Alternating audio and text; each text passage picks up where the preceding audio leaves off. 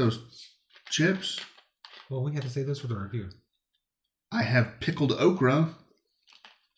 I should still have pickles in there. You do. But we're going to throw out the radishes because they're starting to grow. Oh, I left those in there? Mm-hmm. Oops. I was sitting and looking in the refrigerator and I go, I know about some radishes. You did. And you left them here. Oops. I was going to eat them, but I kept forgetting they were there. Just put them out there for the squirrels. Actually, that's a good idea. I just want to see a squirrel carrying around like a basketball. In his mouth. Quick, go get it. That thing's as big as your head. Literally. This will be fun for us. Well, I'll do it later. No, because that way we can interrupt our podcasts with a No, because Cooper might go out there and eat the fucking radishes. And then blow up the diarrhea at her house, and Janice will come over here and bitch at me. he said, I don't know. It's the guy across the street. Yeah. This guy across the way, he did It's the guy in that house. He did it. I pointed at the empty house we have behind us. Because the listeners give a damn. Well, What is he talking about? we gotta know. We have to know these things. Yes, because they treat every episode of our podcast like it's masquerade and trying to figure out the puzzle. I know there's a meaning here somewhere. I just can't figure it out. Maybe that's what the guy in Iran's doing. He just downloads one to see if he can find out more pieces of the puzzle. Looking for the pattern, see if he can find the buried treasure. Yeah, there you go. I'm telling you. I think this Klaus guy is a metaphor for something valuable.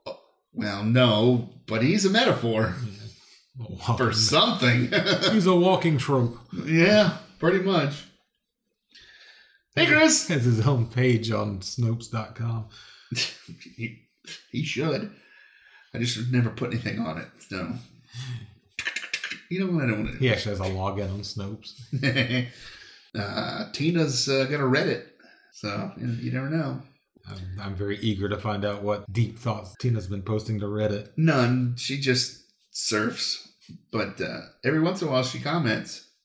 She actually does. It's really funny. I get notices.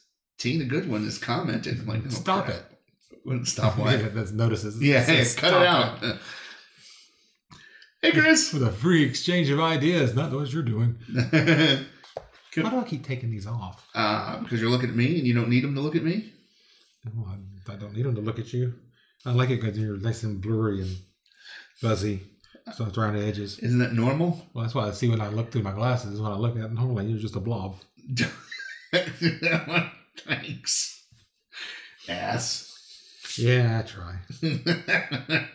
I'm only magnanimous when people are giving me stuff. Sure. Big word. Otherwise, yeah, ass. No, not ass is not a big word. Magnanimous. Well, it depends on whose it is. Whose magnanimous it is? So whose ass it is. Oh. Present company? Yeah, it's Yeah. probably is a pretty big word.